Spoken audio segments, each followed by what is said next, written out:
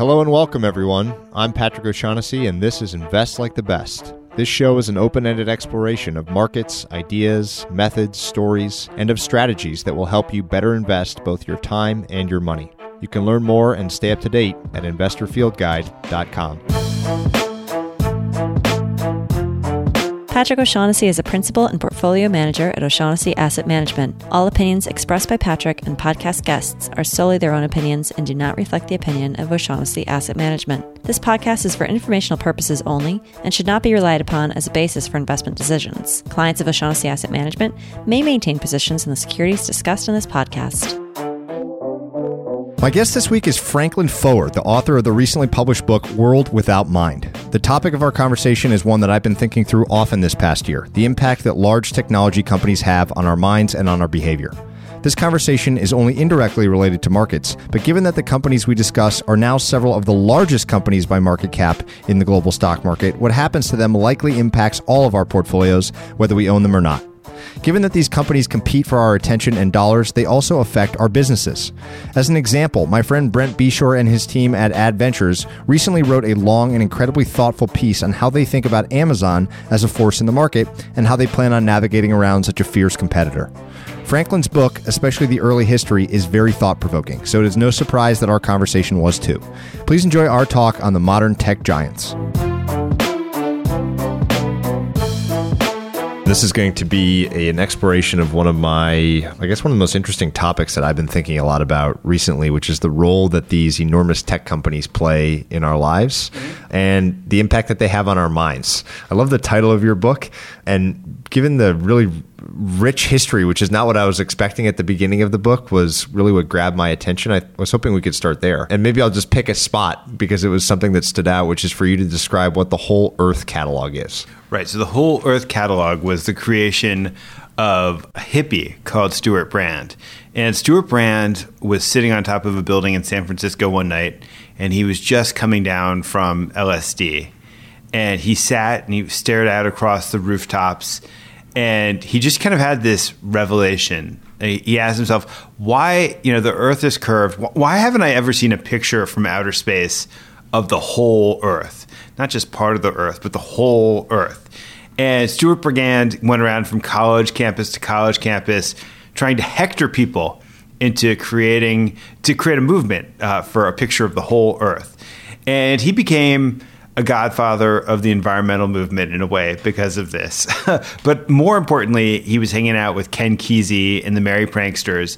And one of the totally fascinating things about Silicon Valley is that it had these two things rubbing up against one another. It was the epicenter of LSD and the Grateful Dead, and it was really a birthplace of the 1960s. And it was also the place that gave us Steve Jobs, the internet, personal computing. And I don't think you could have had one thing without the other. That innovation was actually born out of the spirit of the counterculture.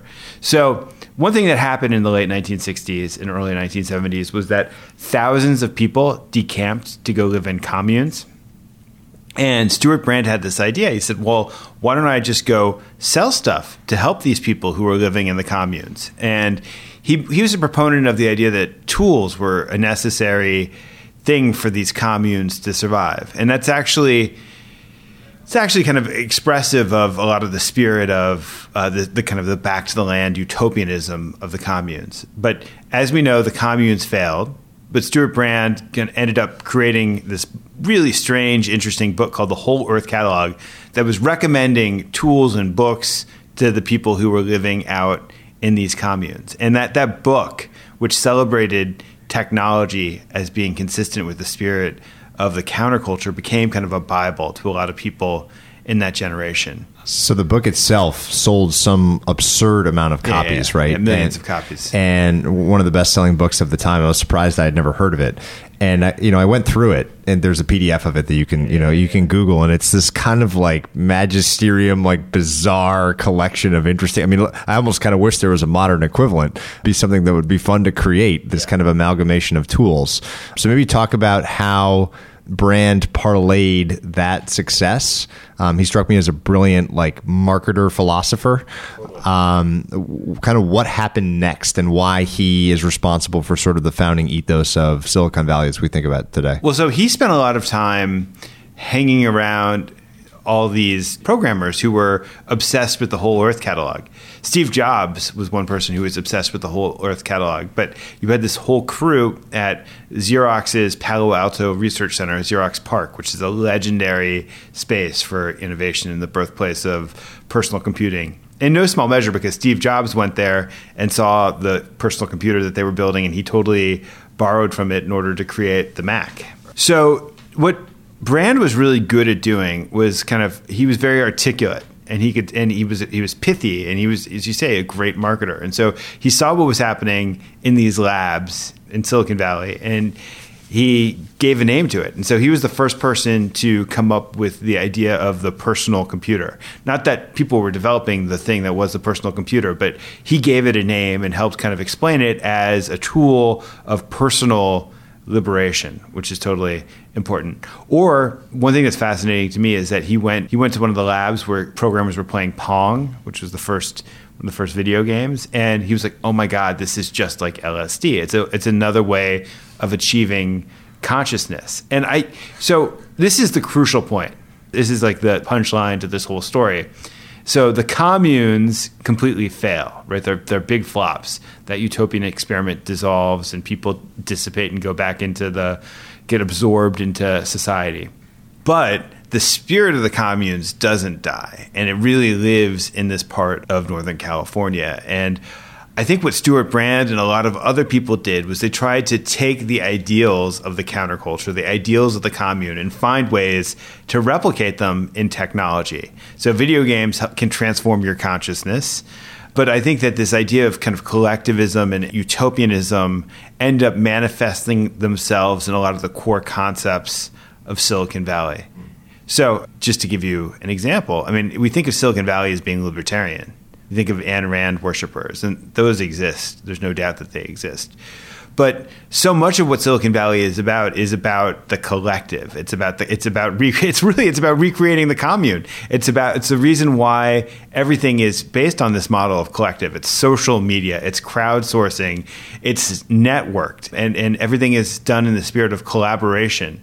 And to me, that's the core value of Silicon Valley. In a way, that's also the core danger of Silicon Valley. Talk a bit about the personal journey you went on to end up writing this book. So obviously you've gotten really deep into the history and the details and the kind of philosophical underpinnings to what we now see as big tech companies. We'll get back to that in a minute. But what got you so interested in this? Why the deep research? So I'm a writer. Writers are really narcissistic, and they can't necessarily see problems until they afflict themselves. And so in 2014, Amazon was engaged in a contract renegotiation with the French publishing giant Hachette, which is the brand. Little Brown is one of their big imprints, 12. And I'd written a book for one of Hachette's imprints. And in the course of the ebook contract negotiation, Amazon just kept squeezing and squeezing. And Amazon, initially set the price for ebooks at $9.99, which is something they did without consulting the publishers. They just kind of decided that this is what books should be priced, which had the effect of resetting the entire publishing industry. And so Amazon says, okay, we want to set the price here. And if you want to get good placement on our pages, you have to pay us this much. And they kept extracting terms. And Hachette got to the point where it screamed enough. And so Hachette took a hard line, and Amazon responded by being very, very aggressive to Hachette. Now, Amazon controls an enormous part of the ebooks market. I mean, it's somewhere between 70 and 90%. Nobody can say exactly how much that they control, but obviously dominant. Yeah, Kindle is synonymous with ebooks. And so when Hachette said enough, Amazon said, okay, you want to play that game? And so they stripped the buy button off of Hachette books. They delayed shipments on certain books, or if you searched for one Hachette title, and you were redirected to like a Simon & Schuster title. And so I was really radicalized by this. I was like, oh my God, monopoly isn't an abstract problem. It's hitting me in the gut. They're punching me in the place where it counts. And so I got very active with the Authors Guild, and I ended up writing an article for the New Republic where I was editor called Amazon Must Be Stopped. So a really aggressive article. And 2 weeks after my article appeared, my bosses at the New Republic got a letter from Amazon, and it said, "Dear New Republic, because of your recent cover story about Amazon, we're no longer running our ad campaign with you. Please confirm receipt of this. Sincerely, Team Amazon." I was like, Jesus, these guys just proved the thesis of my book. And it just felt like to me, like, you know, I just was interested in kind of the way in which the digital economy had settled. Like my first job out of college was with Microsoft. I worked for Slate, which was then owned by Microsoft. And I moved out to Seattle, and I was really excited about the possibilities of an e-magazine, and it seemed cool. And Microsoft at that time was kind of set as the empire. And then because of so many reasons, Microsoft kind of tumbled briefly from its dominant position, and it opened up this seemingly wide open economy where these companies rose in a nanosecond. And so we were kind of stuck in this way of thinking about the digital economy as if it was much more dynamic than everything that it had replaced. And I believe that too, until around that time when I was writing that piece about Amazon, and Amazon was behaving so badly towards Hachette. And I began to think, you know what? Well, maybe things have like actually settled now. And the idea of the platform, the idea of these networks was such that huge chunks of the economy were going to just become dependent on the platforms and the networks, which gave the platforms and networks a huge power to assert control and dominance over the course of markets. I've been thinking a lot about this two-sided thing between Aldous Huxley and George Orwell's view of the world, where I can't remember the book, but it was some line that said, you know, Orwell had it wrong. It's not what we fear that will kill us. It's what we love. And that's the more like Huxley version of the world, you know, people taking Soma and Brave New World or something like that. And a lot of the tech giants seem to kind of maybe fit into that mold. I'd love to hear you just kind of reflect on the role of technology, very generally speaking. There was a point in the book where you said something like, you know, there's always new technology that sort of breaks monopoly or democratizes certain things, and then it just kind of rebundles and remonopolizes. Do you think that that's just an inevitable cycle? What's kind of your general position on just the advance of technology in our world? First of all, just to be clear about a couple things. So technology is one of the things that defines us as a species. I mean, it is our ability to affect nature, and it's something that distinguishes us. And human beings have always tried to have tools that kind of augmented the human body or replaced the human body. So, you know, factories automated upper body work. Hammers are an extension of the arm. And I think that's great. And you know, Google is one of the most magnificent creations in human engineering. It's really incredible. And the iPhone is a marvel of design and engineering. You know, but that said, I think what happens. So this is not exactly the answer to your question, but I think we just need to distinguish the ways in which these platforms and these technologies are a little bit different, because a lot of what is being automated are actually mental functions. There's a form of intellectual automation that's happening right now, and one thing that distinguishes these technologies is that they stand between us and reality in a way that feels fairly unprecedented. That if I want to understand the world, these machines, these devices become my portal into large chunks of the world. And so they have a lot of power to set the terms for reality. And what happens is that they pick winners and losers. The thing that appears at the top of the Google search engine is the thing that you're most likely to read. The thing that appears at the top of the Facebook newsfeed is the thing that you're most likely to read. The thing that appears at the top of an Amazon search is the thing that you're most likely to buy. And so these platforms kind of shape the world by picking winners and losers. So that's one part of it. And the second is that we are, as a species, becoming cyborg. It's just kind of a fact. And you see it now in the way in which I couldn't have gotten to this podcast if I hadn't used Google Maps to guide me here, because I have no sense of direction, and I've outsourced that all to my phone, which is awesome. I'm happy. It's like I'm really psyched to be relieved of that burden.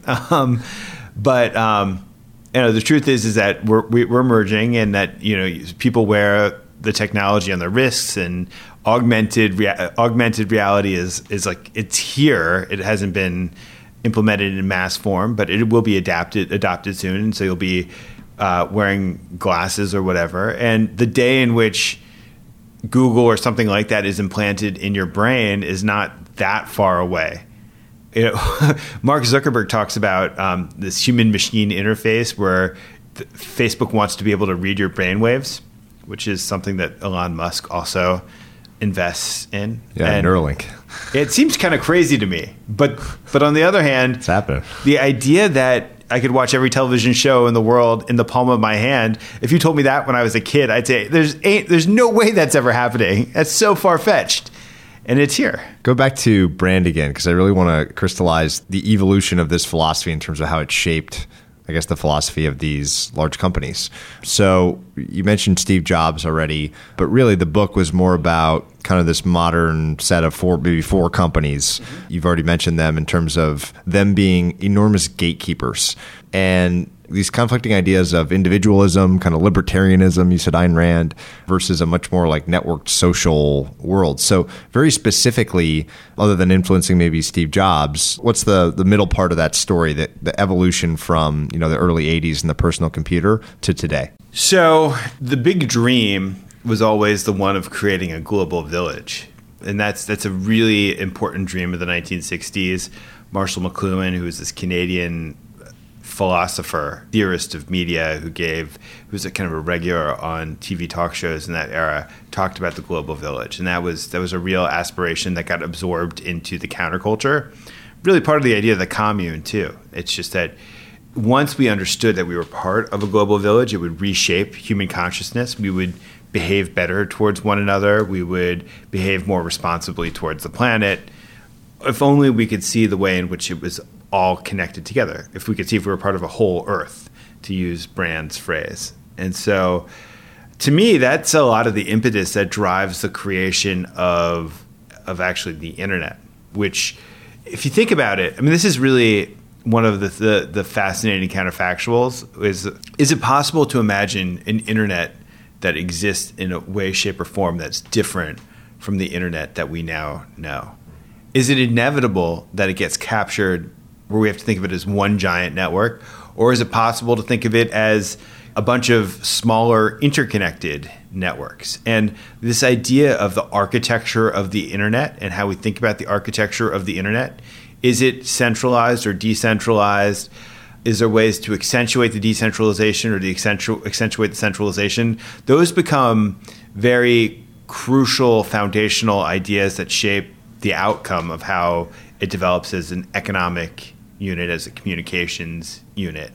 And it seems to me that we were always pointed in this direction of centralization, simply because the dream was always having everybody wrapped up into one. There's this idea of oneness, of holism. It's just kind of driven through our thinking about the internet. And I think in the end, it actually kind of becomes the basis for monopoly. That the idea that everybody could be stitched together into one global village is really the basis for the greatest business opportunities ever. And so it was only a matter of time before the thing that starts off as the utopian commune ends up getting captured by the giant firm. Such a funny progression. What do you think happens next? Or maybe a different way of framing it would be, we both have relatively young kids we were talking about before we started. Maybe from their perspective, the way that the world's evolving, what worries you most about this, like this maybe perversion of the original idea as I understood it, which was that things like the internet are open networks that allow for incredible innovation that kill gatekeepers, that, the model of 3 channels or one local newspaper or whatever was this gatekeeper model, and that was somehow unhealthy because it silenced a whole bunch of other potential innovation or voices.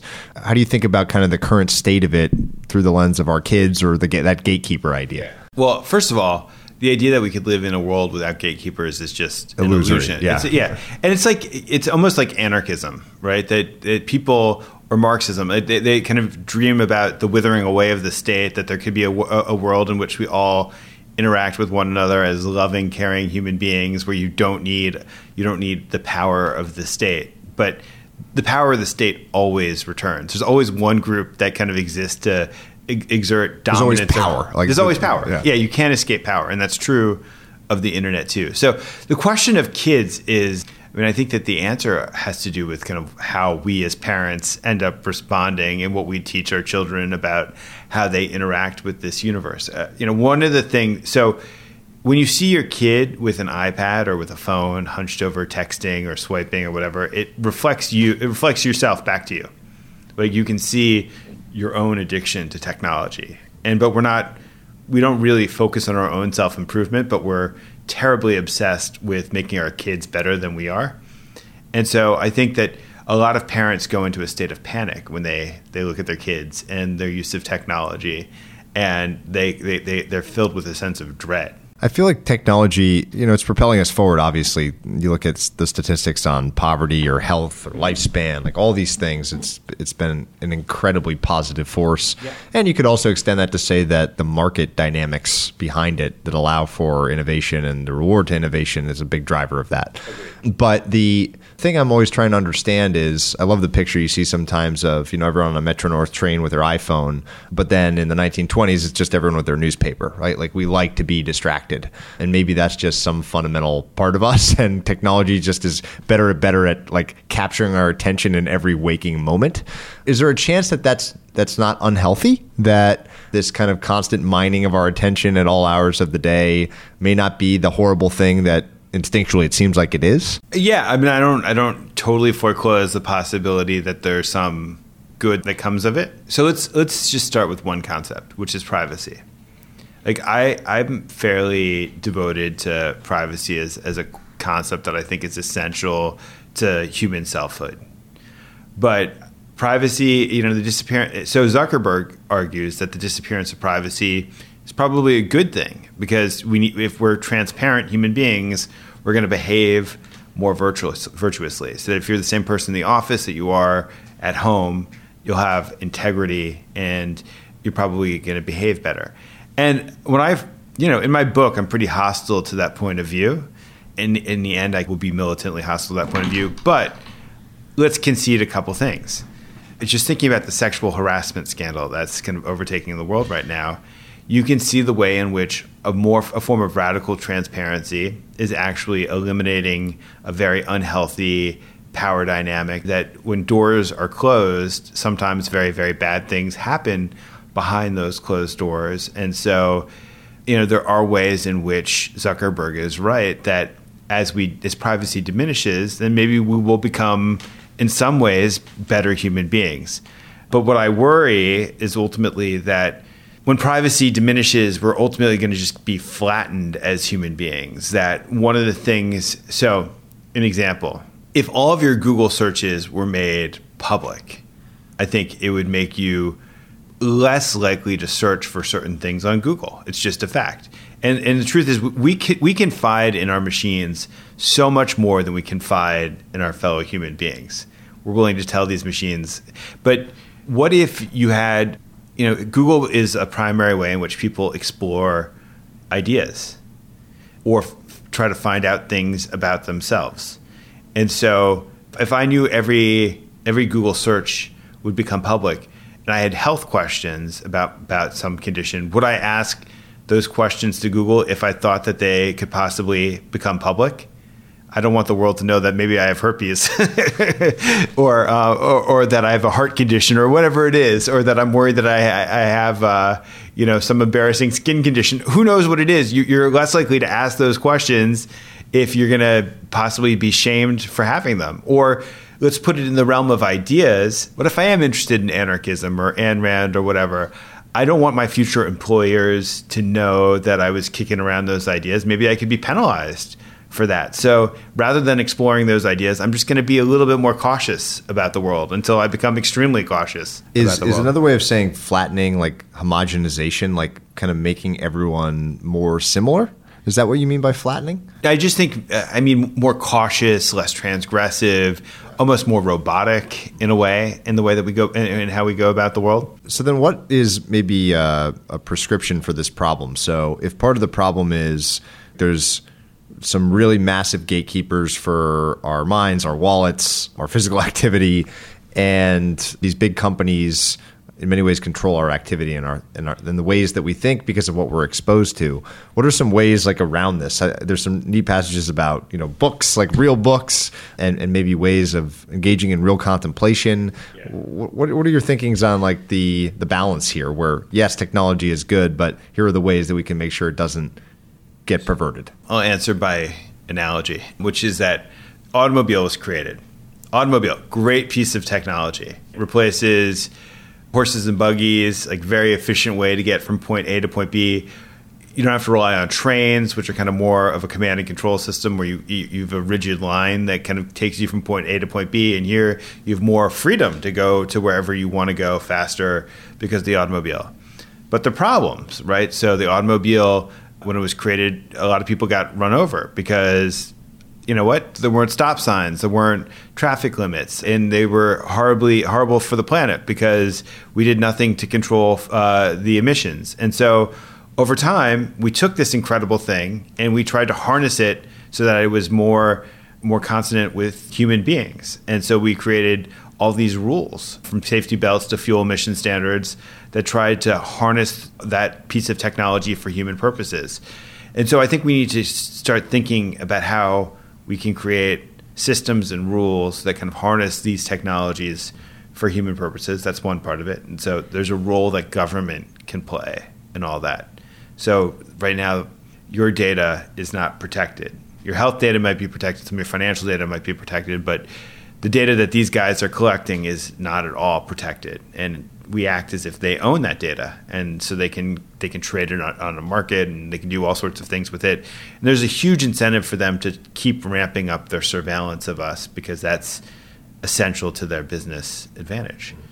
So we should have some rules about data. Then I think it's necessary to have a vision, an analysis about kind of what we want out of our economy and out of these systems. And in the American way of thinking about the world, one thing that Americans have always thought long and hard about is power. That we have a constitutional system that is set out to create balance so that power doesn't end up getting lumped together in any one place. And when Thomas Jefferson and the founders thought about power, their biggest concern at that moment was executive power and power invested in a king. And so a lot of the system in the Constitution focused on that. But they were also worried about excessive concentrations of private power, and they could see the ways in which once you had excessive concentrations of private power, it would be bad for the democracy. And so that was a kind of core thinking in American political economy up through the 1960s and 1970s, and then it's kind of faded away over time. What will it take to make people realize that again? Like, you're starting to see grassroots type stuff with the monopoly term around some of these big companies. And maybe the difference that people have pointed out, which I find interesting, is, if you think of monopoly, people will often picture Rockefeller, Standard Oil, or something like this, where they're extracting maybe more than their fair share from a market. Whereas in the case of, let's take Amazon, like, everyone loves Amazon. Like, Amazon has made everyone's life better and easier and cheaper and more convenient. So how do you think that might happen this time around, given that typically monopoly's been this kind of corporation as evil, whereas a lot of these corporations are the most kind of beloved by their users? I think one thing is that there's a split right now between the way that elites perceive these corporations and the way that consumers perceive these corporations, that elites in some way have suffered or can feel like they can see the dangers pretty clearly of some of these companies. So in media, it's a hot topic, yeah, where ideas kind of are shaped and formed and disseminated and have the ability to affect mass opinion. Media is incredibly dependent on Google and Facebook, and with this last election, they've kind of seen an opportunity to beat up on Facebook especially.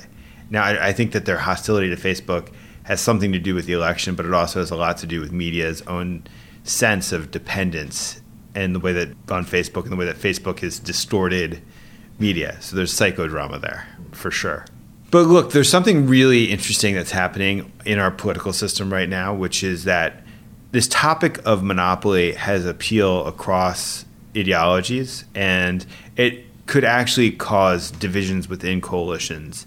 So starting on the left, you've got people like Bernie Sanders and Elizabeth Warren, especially Elizabeth Warren, who've talked about this issue of monopoly. And Elizabeth Warren talked in August of 2005, gave the first speech kind of decrying the platform companies as part of the broader problem of monopoly.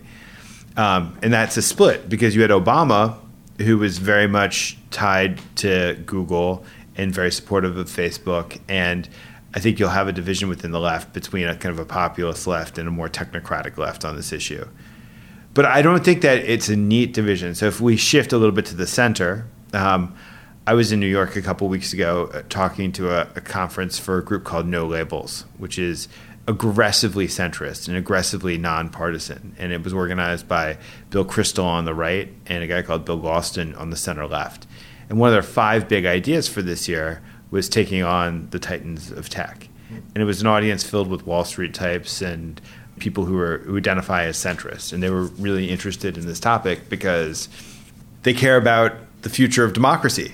And these companies exert enormous influence on the course of democracy. And also, they're people who care about the functioning of markets. And they worry that if things become too centralized, we're actually stifling opportunities for investment.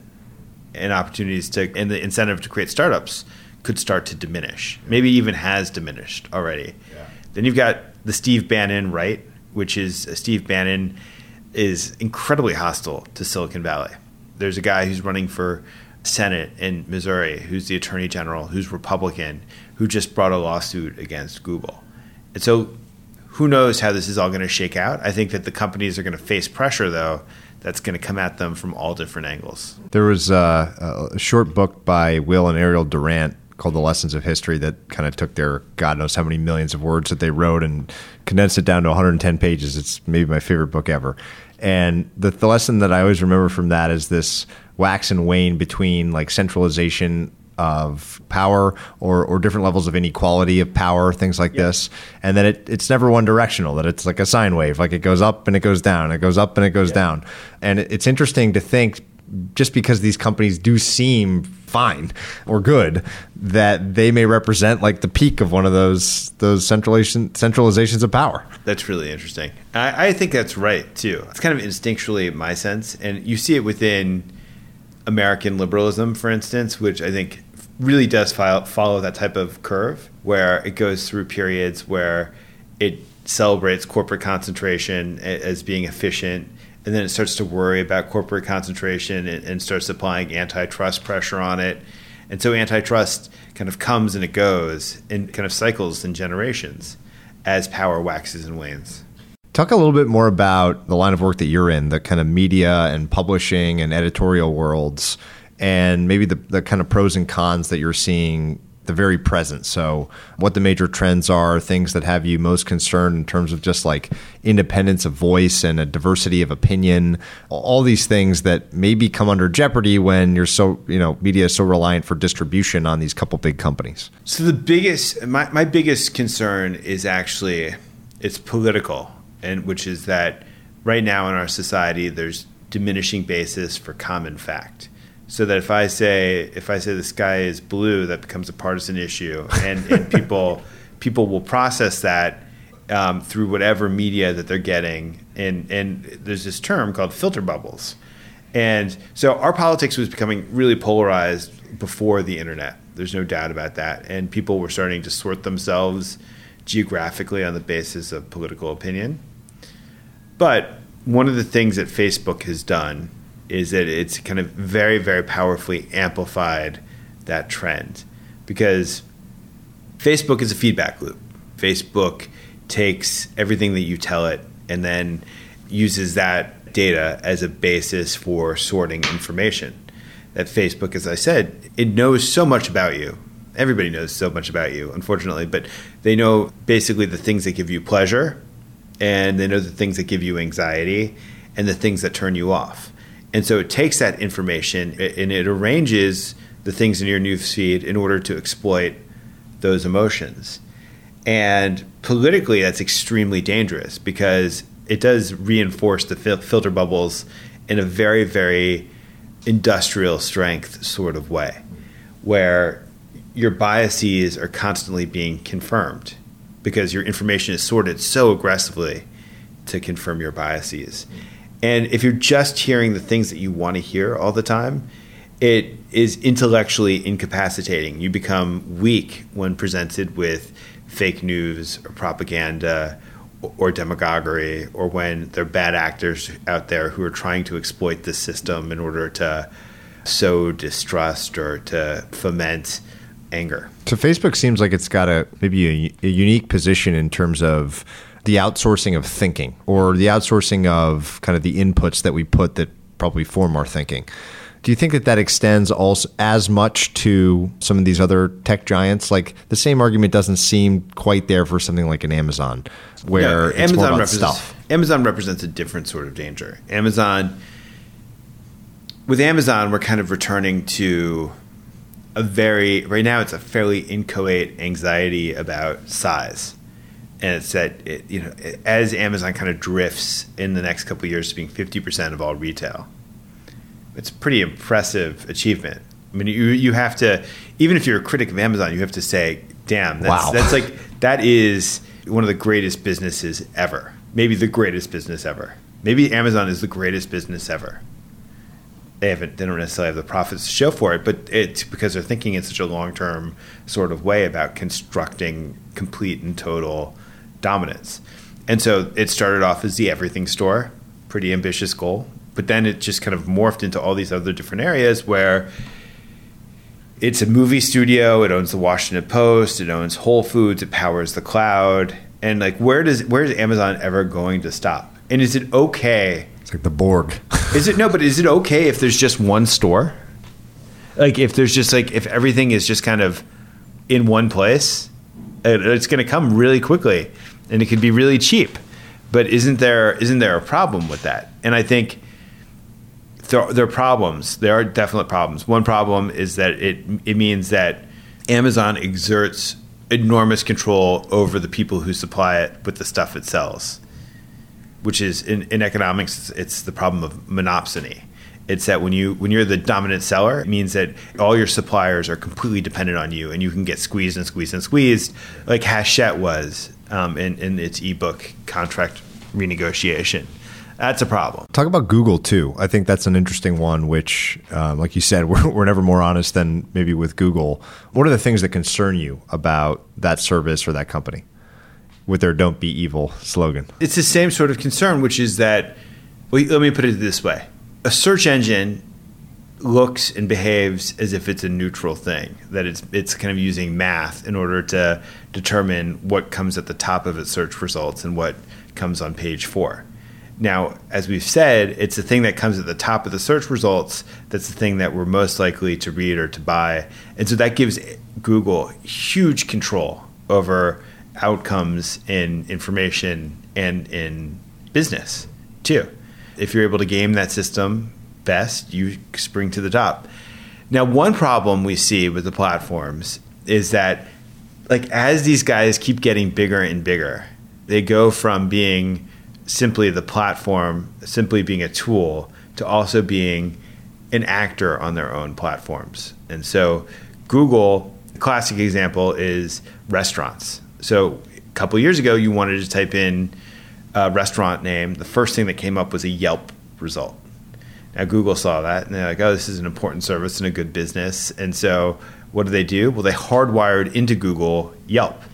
And so Google was no longer a neutral platform. Google was privileging its own service. And so to me, that's kind of the mega danger here. It's the thing that's got the European Union most freaked out. And I think from the perspective of regulation, ensuring the neutrality of these platforms is actually absolutely essential.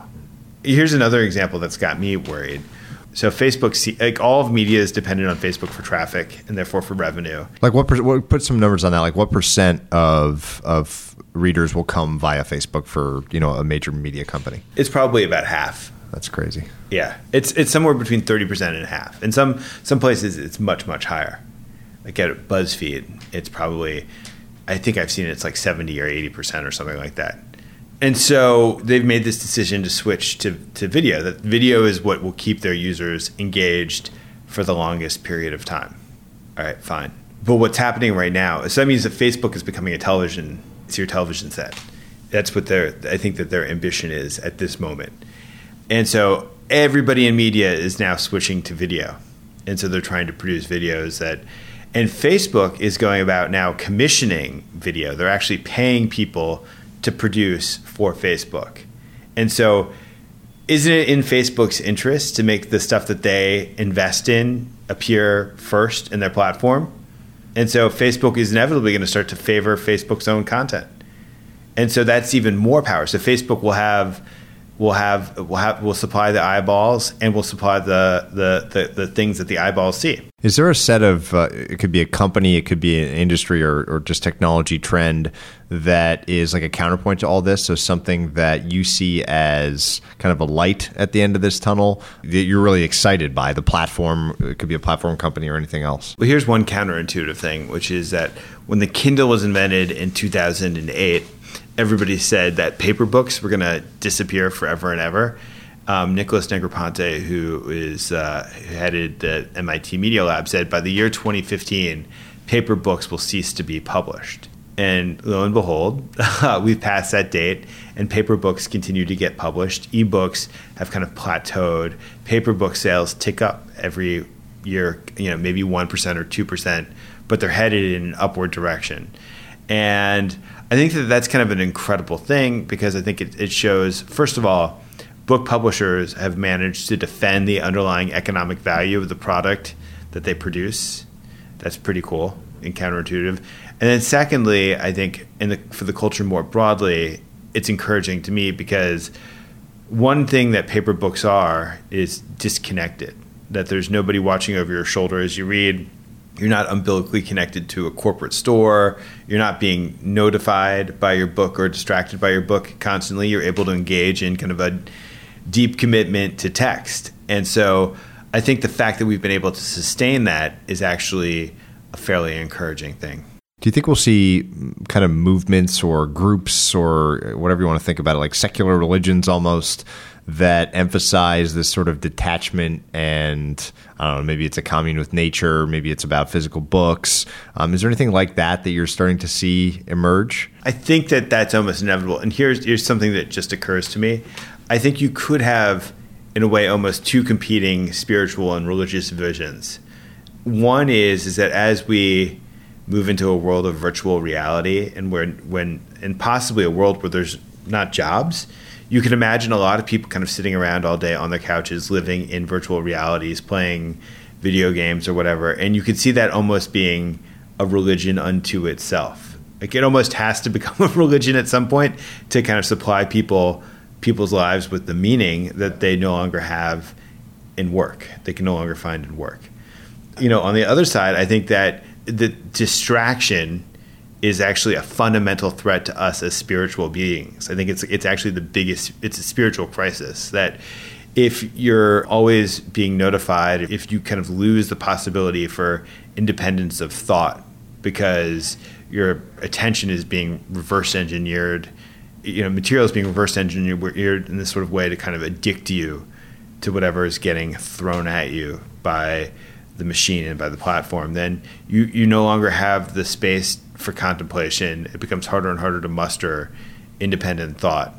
And so I do think it's a spiritual crisis. And if religion was smart, it would find some sort of way to leverage this opportunity to kind of defend itself. Talk a bit about, I think it was in your book, maybe it was something else that you wrote, but it sticks out in my memory, the idea that most of the big innovations have happened with people sort of thinking in a very separated, maybe solitary, contemplative mode. Again, there are two visions for creativity. One vision comes from the Romantic poets like William Wordsworth, and it was this cult of the individual as a genius.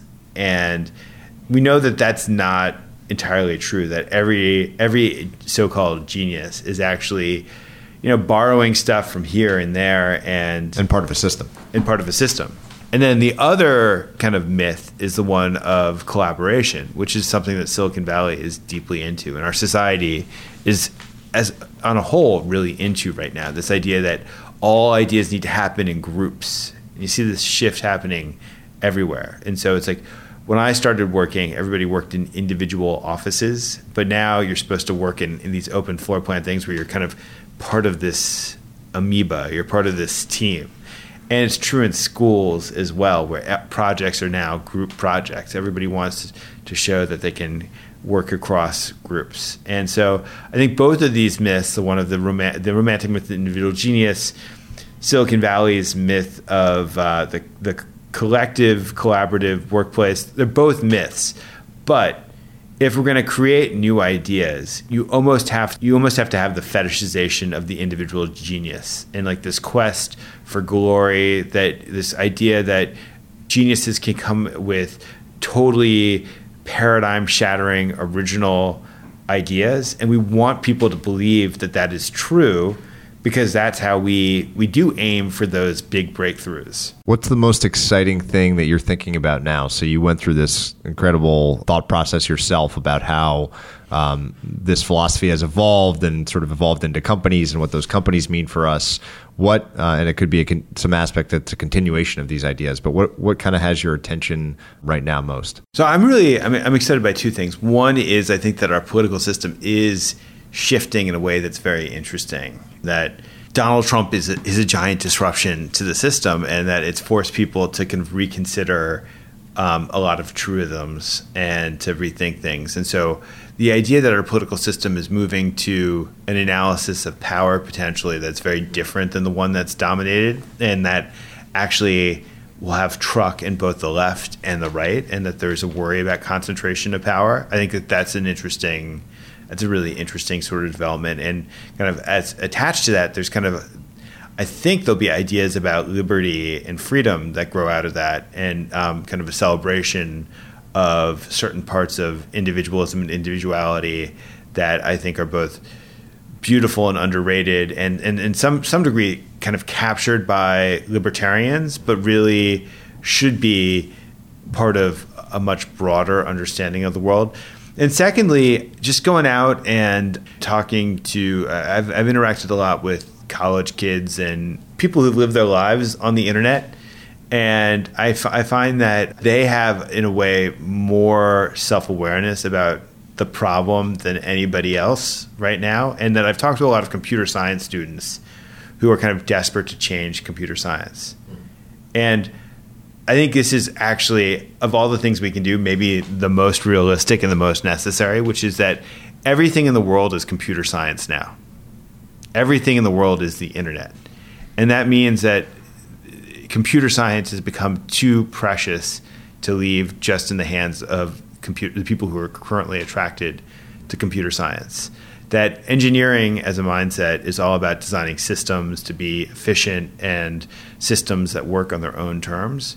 But we need engineers and computer scientists who are also humanists, who are able to understand the ethical and political consequences of the systems that they build, to understand that actual human beings are part of the systems, not just piles of data. Do you think that takes the form of another Stuart Brand, like a philosopher, Pied Piper type leader, or is it more of a political and, regulatory type outcome? I'm not sure, but I know that if you go to a place like Stanford right now, where it's like almost half the kids are computer science majors now, which is incredible. I mean, it's just this shift. I think universities are going to, they need to take a leadership role in remaking curriculum. I think that there's just going to be, the changes are so profound that elites, leaders, people across all sectors are going to start to awaken to the problem and realize that we need to rethink a lot of aspects of our educational system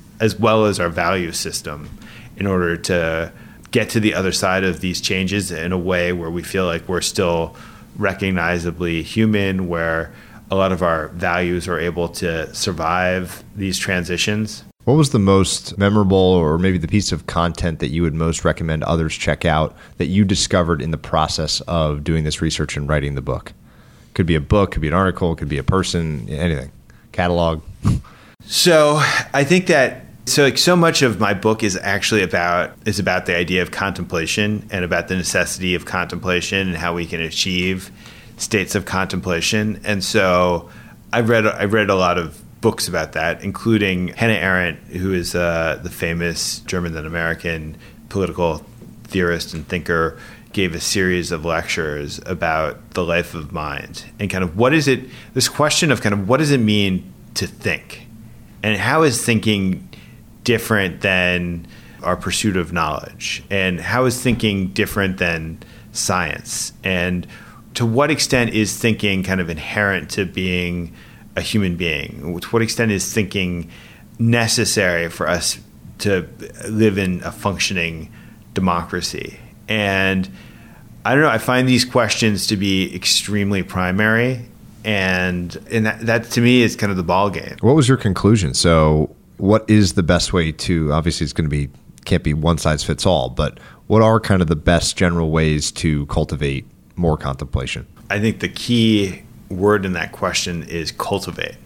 And I have a riff in the book where the term culture comes from the Latin root colare and this idea of cultivation, which is an agricultural term, right? This idea that you can kind of grow and nurture. And the idea of culture itself grew out of this metaphor with farming, that the mind needs to be tended to in the same sort of way that we tend to our fields. And that means that you can't be passive in the course of that. You can't just rely on the weather and seeds getting blown in the wind to kind of guarantee a harvest every year.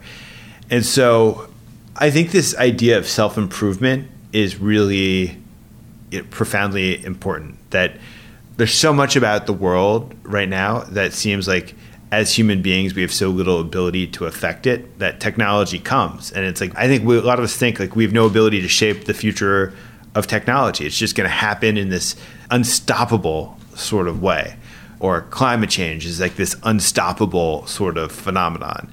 And so really we need to restore a sense of agency, a sense that as human beings we can affect the world, and starting with our ability to affect ourselves. That we can always, as human beings, we can always grow to be more ethical, to be more learned, to be more curious, to be more open-minded. And these are things that just don't happen automatically, that you need to do it in a very self-conscious sort of way. I'm assuming that that's happened for you to some degree, that you've tried to cultivate this in yourself, being more contemplative, recognizing that this isn't the answer for other people. But is there any specific activity or mindset or set of rules or whatever it is that you do that you feel has really helped you, has really affected change? So there's a guy called Tristan Harris. If you come across him, he was a philosopher, computer scientist who went to work he had a startup called Aperture that got bought by Google. And Google gave him a position. He was like their ethicist in chief, and he was embedded in their product teams, helping to build Google products to be more respectful of human beings. And he ended up leaving because he felt like these technologies were even more addictive and manipulative than people understood. And he created an organization called Time Well Spent that offers suggestions about how we can create space between us and technology. And so there's part of this that I've integrated into my own life, that I used to sleep with my cell phone, but I don't do that anymore because I don't want to wake up in the middle of the night and get trapped in endless scroll, which happens, or be on the receiving end of all the anxiety that your phone is a portal to. I've turned off notifications on my phone so that only a human being has the ability to grab my attention. I don't let my apps do that, or newspapers or whatever. I took Facebook off of my phone so that if I want to use it, I have to self-consciously seek it out on my laptop so that I'm not just in a zombie-like state getting trapped in there, endless scroll. I mean, that's kind of, simple stuff. No, it is. But it's like with food and drink, those things are addictive too. Right? But we are taught moderation. We learn how we can enjoy food, we can enjoy wine, but we don't abuse it in a way that kind of pound wine all night every night. that takes over our lives. And the same should be true for these tools and these technologies. Like we should be able to enjoy the fruits of them without them exercising mind control. Last question I always ask everyone is for the kindest thing that anyone's ever done for you. I've been lucky to have friends crises are, every life has its share of crises. And I think that the extent to which your friends kind of are selfless in the face of crises it's always, because when you're in the middle of a crisis, you feel alone, right? And you get into this moment of existential fear and like the sense that you screw up at work and like you're going to lose your job and you lose your livelihood. Your brain starts to make all these connections and about the worst that can happen. And then when you have friends who are able in that moment of crisis to come in and behave selflessly to you, that's the most extraordinary thing. I had one crisis at work where I was editor, and we published a series of articles that were alleged to have been fabricated by an author, and it was an author who was a soldier in Iraq and said to have embellished them. And it was in the middle of the Iraq War, and advertisers were kind of really coming down hard on us, and it felt like everything was going to go to shit. And I had a friend who was actually going to he'd worked with me, and he was taking over another job, and he spent a week just kind of helping me, like on his own, going full time, crazy long days, like trying to help me get through this crisis where he's just kind of embedded with me. And it was such a beautiful act of friendship. Fantastic. Well, this has been really, really fun and edifying. I really appreciate all your time. All right. Thank you. Hey, everyone. Patrick here again.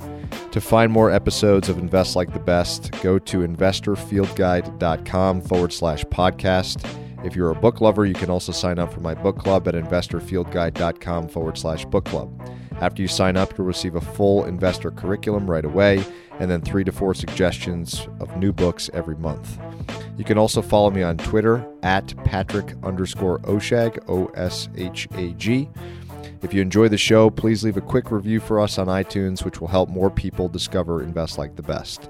Thanks so much for listening.